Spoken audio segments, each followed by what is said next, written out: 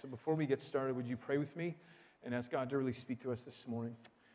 Our gracious Heavenly Father, we thank you for this day. We thank you for these opportunities that you afford to us. Thank you for the people in this room and the cafe and listening online. God, we just pray that your Spirit just continues this incredible work of forming us into the people that you have called us to be, and the people that you have invited us to be through your Son. God, we pray this in your name this morning. In your name, amen. On May the 25th, 2020, we all had front row seats to the death of Mr. George Floyd. In my lifetime, I cannot recall such a swift and global response to what we witnessed that day. In a matter of days, millions of people poured into the streets all over the world, filled with rage and disgust and frustration. For most of us watching that video, it was incredibly difficult. Many felt it was an unnecessary use of force. It was a visible picture of systemic racism. It was a perfect object lesson of prejudices at play. Whatever your thoughts were, whatever my thoughts were, one of the chief reasons why this event brought such a quick and swift response is because police are supposed to be the ones that serve and protect. They're supposed to enforce and uphold the law. They're supposed to be the very best of us as human beings.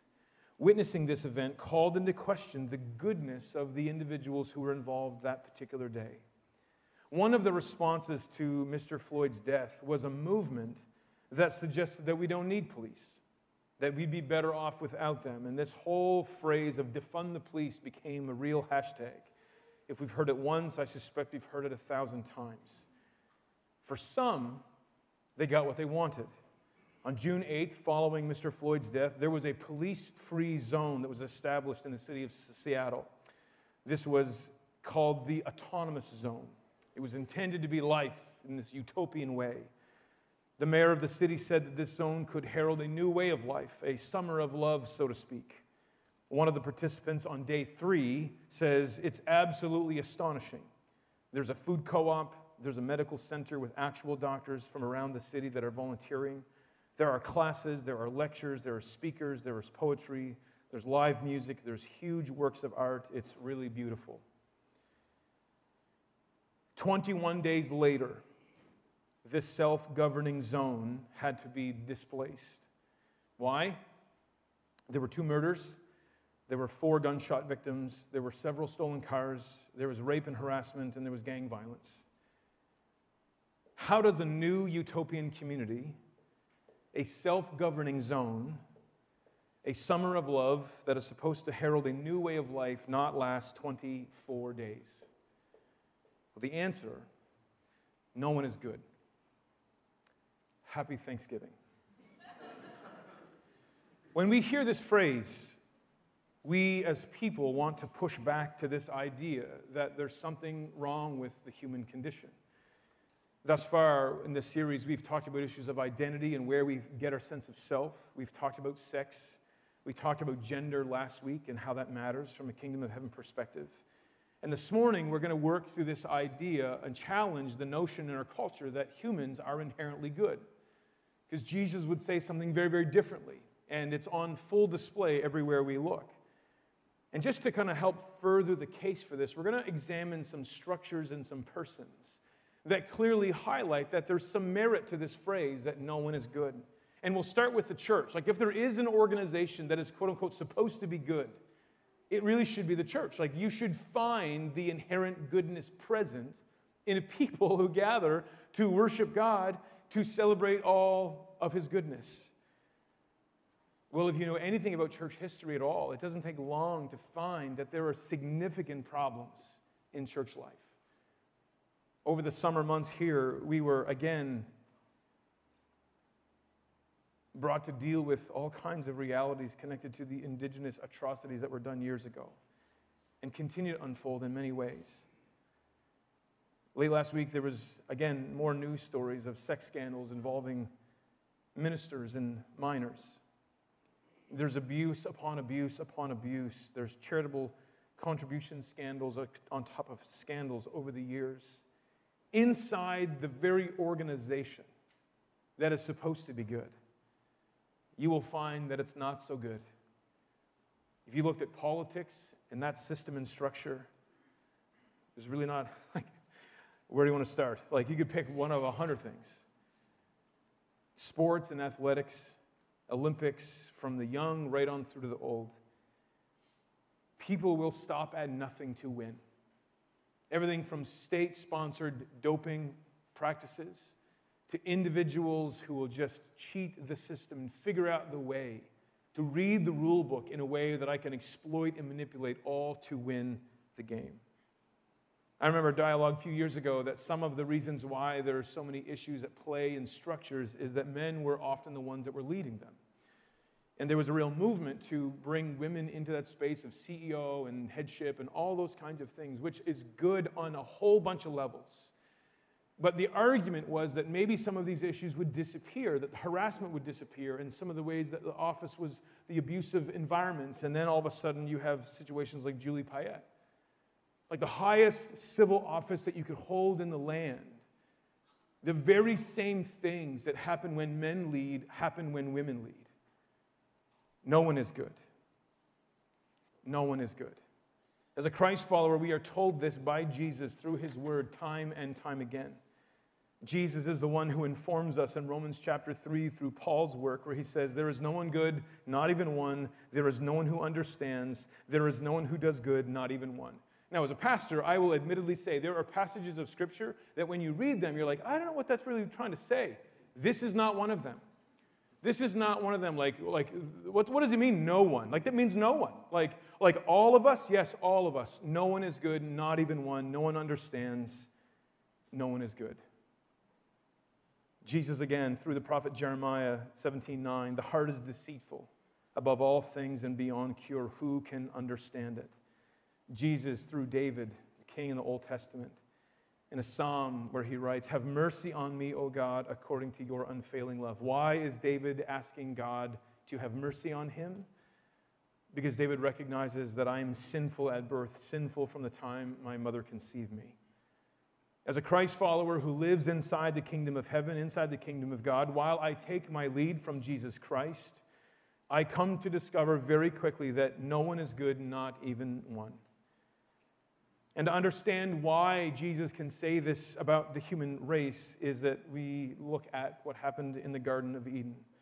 A few moments ago, Dana and team led us in a song that kind of this longing to go back to the garden, this place when it all went awry.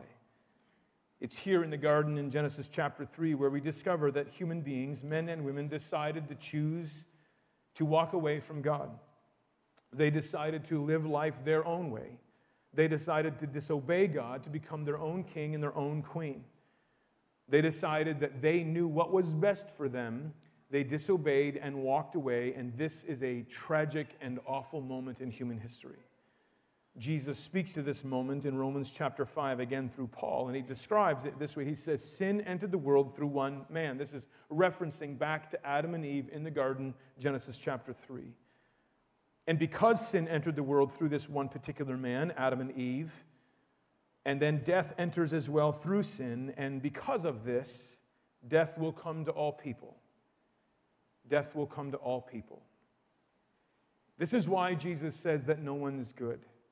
In Genesis chapter 3, when Adam and Eve make the decision to walk away from God, there's a fracturing that happens at a soul level of the human being that begins to make itself felt and known in Adam and Eve's lives, right down to their children, hence Cain and Abel. Like, you don't have to go very far to see awful sin unfold where there's murder between two brothers.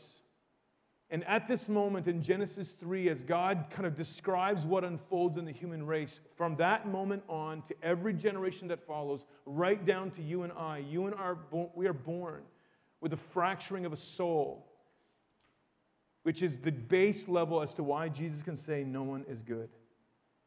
And God, out of love, to help you and I see this dynamic of our lives, he gives us the law. This is Moses in the Old Testament. And he gives the law which highlights, which is the motivation behind it, was given so that we would see the problem that we all struggle with. Jesus speaks to this problem in Paul's words in Romans 7, where he says this, I do not understand what I do. And I bet you could put your life right in this place. I do not understand what I do. For what I want to do, I do not do, but what I hate, I do. For I have the desire to do what is good, but I cannot carry it out. For I do not do the good I want to do, but the evil I do not want to do, I do. This I keep on doing. So I find this law at work. Although I want to do good, evil is right there with me. I suspect everybody in this room can understand this dynamic.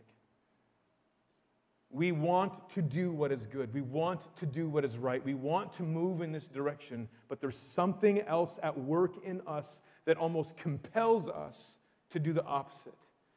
This is the remnant of Genesis 3, this law of sin at work in us. Although I know what I want to do, I know what I should do, I know what I ought to do, and yet there's something inside of me that keeps me from moving in that direction. And then it's filled with regret because, like, how did I do this again?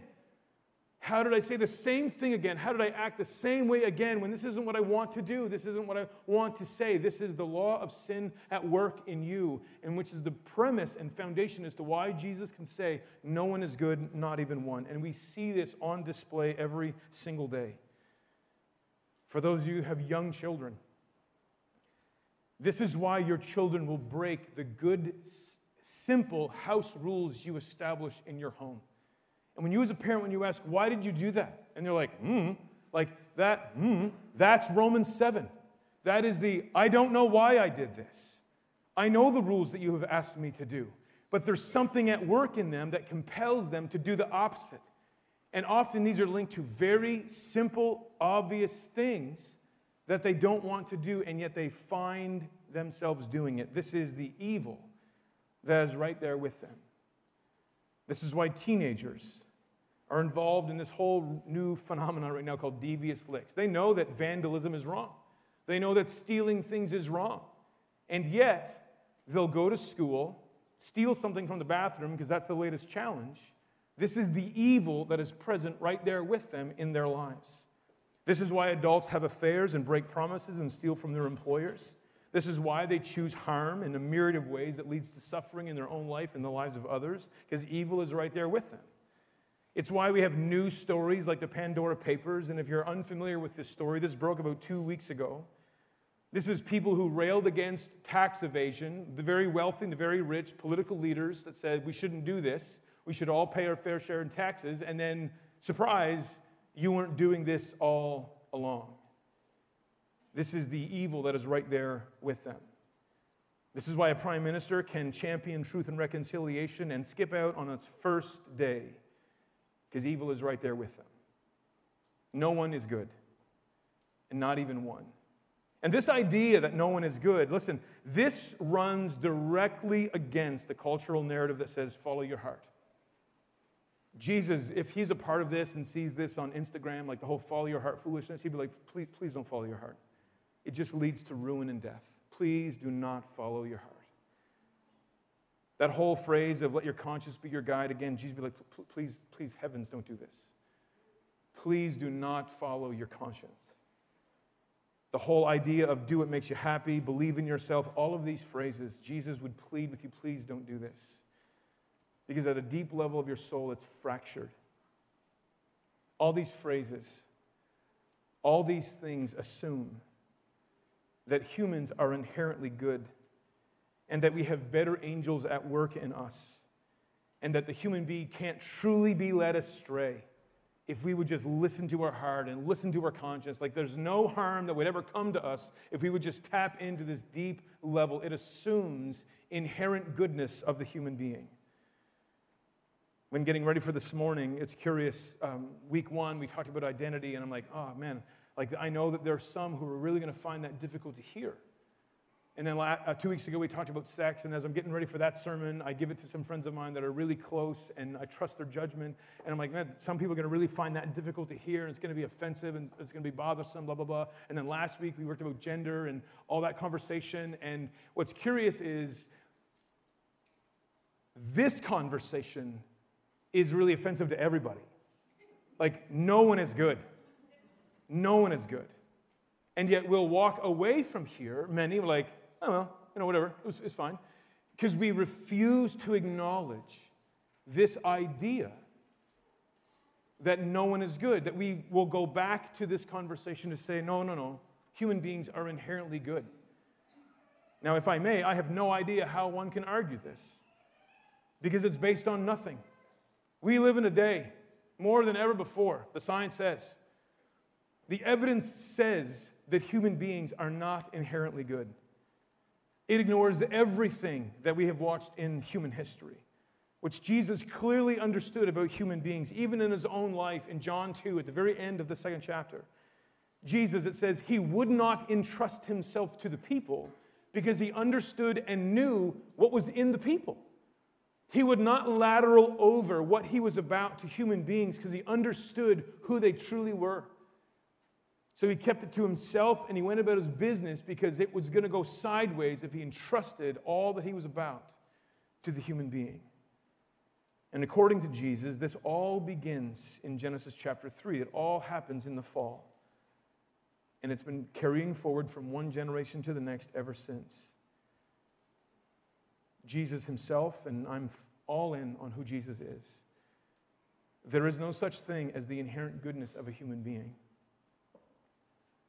To a culture that doesn't follow Christ or acknowledge him, which is to really kind of speak to the vast majority of people in the West and around the world, the problems of evil in the world, they believe this idea that it can be solved or decreased or muted through one of these three things. Our world's response or our culture's response to evil is further education or better wages to eliminate poverty or just flat-out excuses in our life. And very quickly this morning, I want to work through these three things because you can probably hear yourself in it, because I can certainly hear mine. The whole conversation of further education, we see this everywhere. To solve sexual harassment in the workplace, to solve racial prejudices, to solve the bullying of marginalized community, to create inclusive spaces. You'll hear the phrases of seminars, training, classes, education. Seminars, training, classes, education. During the federal election, during the live televised debate, there's a moment where Blanchette and Anna Paul go back and forth talking about issues of systemic racism. And Anna Paul says to him, I will educate you on this. As though somehow the education of this is going to somehow stop and prevent that activity and behavior and thought from happening. We believe as a culture that we can train and seminar and educate and learn our way out of racism. Listen, I am all for information. I'm all for informed decisions. I'm all for education. But I know this. A person cannot solve the evil that is right there with them problem through the external treatment called more education. Some of the worst evils in human history have come at the hands of people who are deeply and highly educated. The second one of better wages, again, this is everywhere. This language is particularly through the political landscape as we move towards elections. When someone's asked, like, how are you going to solve crime rates? How are you going to solve that? How are you going to fix this? How are you going to do this? It's often linked to employment. If we can get people to get a better job or make more money, then some of these issues wouldn't unfold. That some of these things would just dissolve in our environment, that we wouldn't have to deal with these kinds of conflicts or these kinds of prejudices or these kinds of issues. And again, I'm all for work. I'm all for the value that work brings. I'm all for the dignity in our work, because these are very much kingdom of heaven values. But I know this. A person cannot solve the evil that is right there in us problem with external treatment called more money and better jobs. Again, some of the worst evils that have ever happened in human history have come from the hands of people who were incredibly wealthy, who had the very best jobs. Excuses, and this one will sting a little bit, I promise. This will sting. It's kind of like when the doctor's like, the needle's going to hurt, this is going to hurt a little bit, because this is all of us. Unlike any time in my life, and I'm aware that I'm 43, so I'm in this weird, like, I'm not 20, but I'm not my dad's age either. Like, I'm kind of in this in-between part of life. But unlike any time in my life, people are being told, ultimately, it's not your fault. It's not your fault. And what's sad about it is that people believe this now. It's this space of when we act and we do, we have the ability to explain away the why and push it on to someone else as though it's their fault, not really mine. In the school system, I see this all the time. I coach over here at East Wilshire, so I deal with kind of parents on a regular basis. Parents now, it's weird because I did not grow up in this environment. Parents now automatically assume that their kids are innocent. When I grew up at school, my parents automatically assumed that I was guilty, even if I was innocent. Like, I would come home from school, like, we got a call from your teacher today. I'm like, let me speak. Nope, go to your room. Like, I don't want to hear it. Like, just go to your room, because the teacher was right kind of in my life. Now, there's some issues with that, I understand. However, we have gone so far the other way, because I deal with parents, and they'll say, well, my child would never. And I'm like, oh, yes, they would, and they did. Yes, they would, and they did. And said parent wants to explain away why. Oh, but you don't understand what they're going through. You're right, I might not understand what they're going through. But it doesn't let anyone off the hook from what it is that they've done. And we excuse away much of our evil, much of our decisions, because of all of these things that are happening around us. Parents, if I can, you're not helping your kids if you believe the lie that your kids could never. Your kids are more than capable. They're more than capable. And when it happens, you will be devastated, because for the first time in your life, when your kids are 9, 12, 16, 18, for the first time in your life, you will be confronted with something that as a parent you've just missed the mark on for your entire life. This idea that there's evil present in your children, in my children. And I see it every single day that I live. And it's not just a younger generation thing. I work with people all the time in my life. And in my own life, never mind people, if you give me a window of 5 to 7 minutes of just alone time and thinking, I can make my problem and my mistake your fault. Like, it doesn't take me long to figure out, oh, like that TV channel was left on by you. You walked in, I'm watching a show I shouldn't watch. Well, it's your fault. You were watching this channel before me. I'm the innocent victim that just turned the TV on, and I was just watching it. It's your fault. There's a million ways in which I can take any circumstance and blame it on someone else. And I'm pretty good at it. I'm loud. I can talk over people. And I've gotten away with things through the course of my life simply because I'm deflecting the issue onto someone else's, or it's someone else's fault for the very things that I've done in my life. In counseling sessions, I see this all the time. Well, you don't understand what it was like growing up in my home.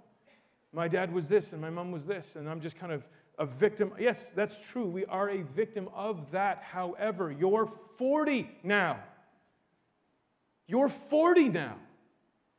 How long are we going to play that card before we really deal with the root issue of your life? And that no one's good. Not even one. Much of our lives,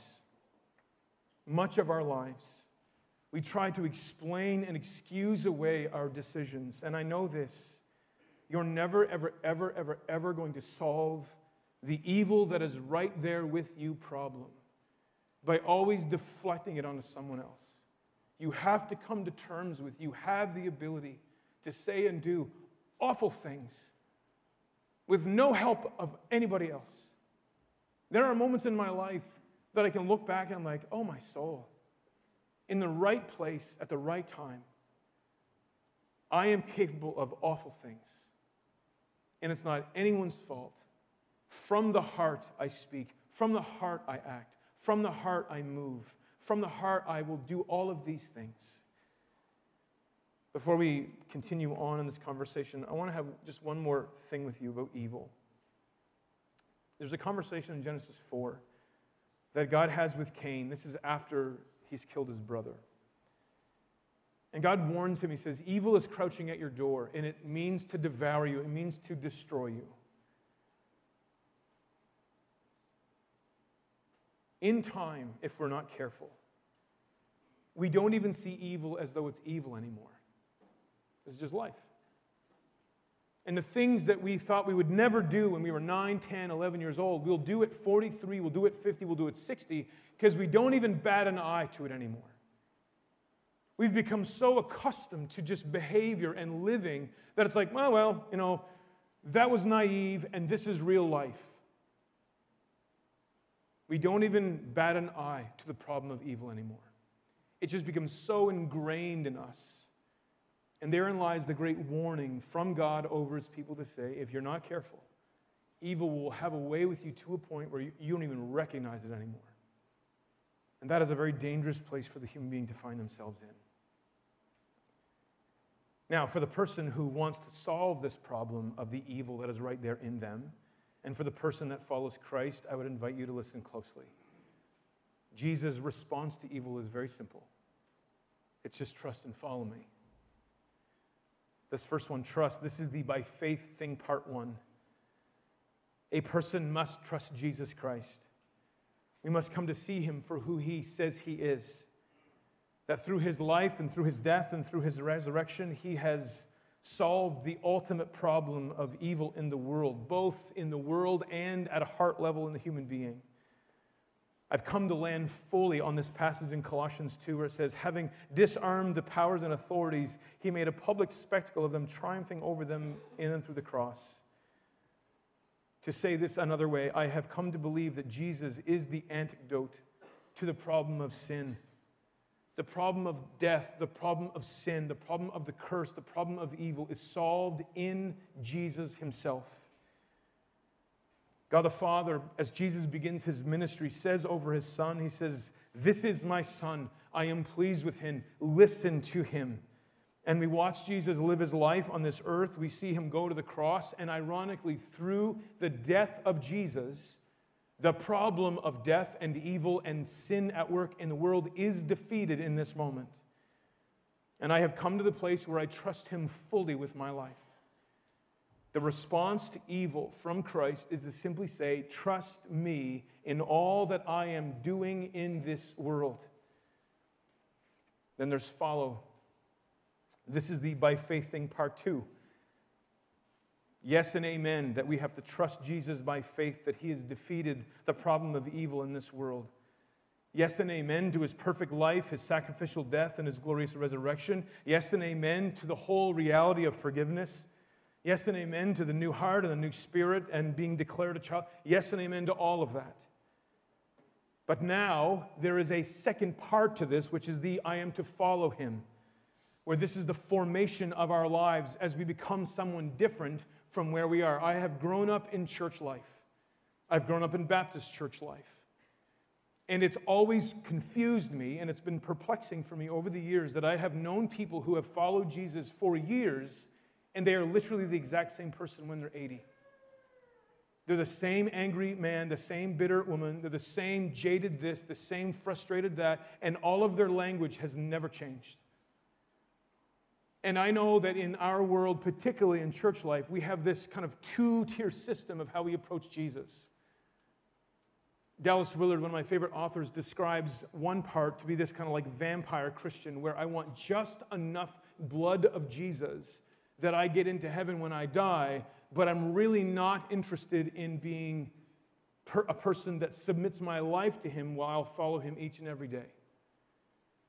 Listen, I want to be very clear to you. There is no such thing of getting just enough to get in over there. That is foolishness and is nowhere in the text of Scripture. It is I must deny myself because I've come to trust Jesus to be who he said he is, that he is the divine Son of God who has lived on this earth, who has died on the cross and was raised from the grave. And this glorious invitation of, come and follow me.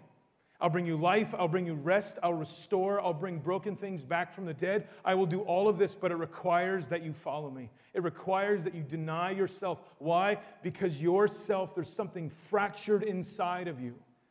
Because evil is present outside of my door, and it means to devour me. And when I get up in the morning and I'm facing choices in my life, I cannot trust my own heart's disposition because it often leads me in the direct opposite way that Christ would invite me to follow.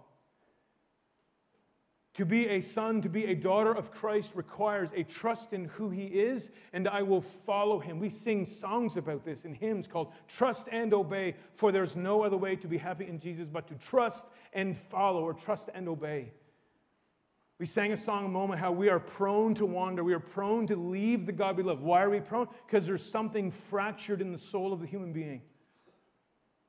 And we're so often easily entertained over here, and it distracts us from the things that Jesus is inviting us into, and the very things that we're after as humans.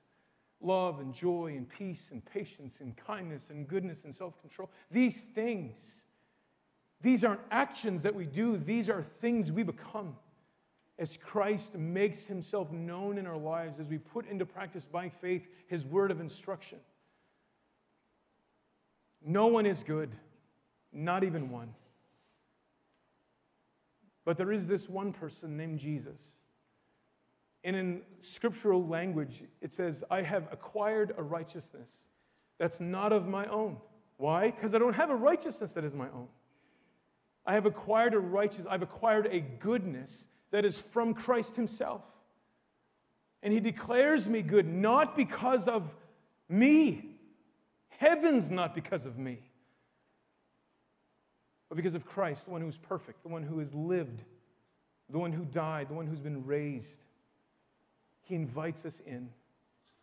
My prayer for you this Thanksgiving is that you would land on the space that no one is good, that you would hear these words from Christ, not as this space of like condemnation, no one's good. It's just factual, like no one's good, and you're in need of help. And out of love, I've come into this world so that you might live and live to its full.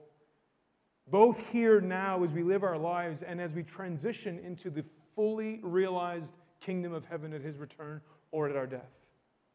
This morning, we get to celebrate some individuals who've made this decision. There's a whole crew of our teenagers that have come to a place where they're like, I trust Jesus, and I want to follow him. And we're going to get ready for this incredible service of baptism here in a moment. So Dana and team are going to come back, and they're going to lead us in a song. I'm going to go get changed. This is the first time I've been in a baptism tank in a long time, because normally I was dry and they were all wet. So we're all going to get in this pool together. Not all at the same time, that's weird, but one at a time. But as Dana comes, we're going to pray together as we kind of transition into this incredible celebration of people who've said, I'm not good. And I want to follow the one who is good, who is perfect, who has invited me into life and life to its full. Would you pray with me as we transition into this space of our Thanksgiving service? Our gracious and heavenly Father, I am never surprised by breaking news of something awful, because I've landed in a deep conviction that no one is good, and it's just time before it starts coming out. I live in a space, and I want to grow in it every day, that I trust you more and more and more and more and more and more. That I want to put a lot of distance between how I used to think, how I used to live, how I used to act, by being transformed in every aspect of my life as I follow you by faith. That we trust you deeply to be the one that has solved the problem of sin and death in this world, that through your life and through your death and through your resurrection, that you broke the back of sin and death and evil and the curse. And that as we sign on and as we say yes to this invitation, that we begin with this incredible gift of the Holy Spirit that lives in our hearts now. That this tension of, I know what I ought to do, but I can't carry it out, I now can because of your Spirit's activity in my life. And I walk in life each day for your goodness and glory. And we are so grateful that we get the chance to celebrate this here this morning with some young lives who it better be our collective prayer that as they're 12 and 13 and 14 and 15 and a little bit older, that for the next 60 years of their life, they lean into you each and every day so that they would live and live well. In your name we pray. Amen.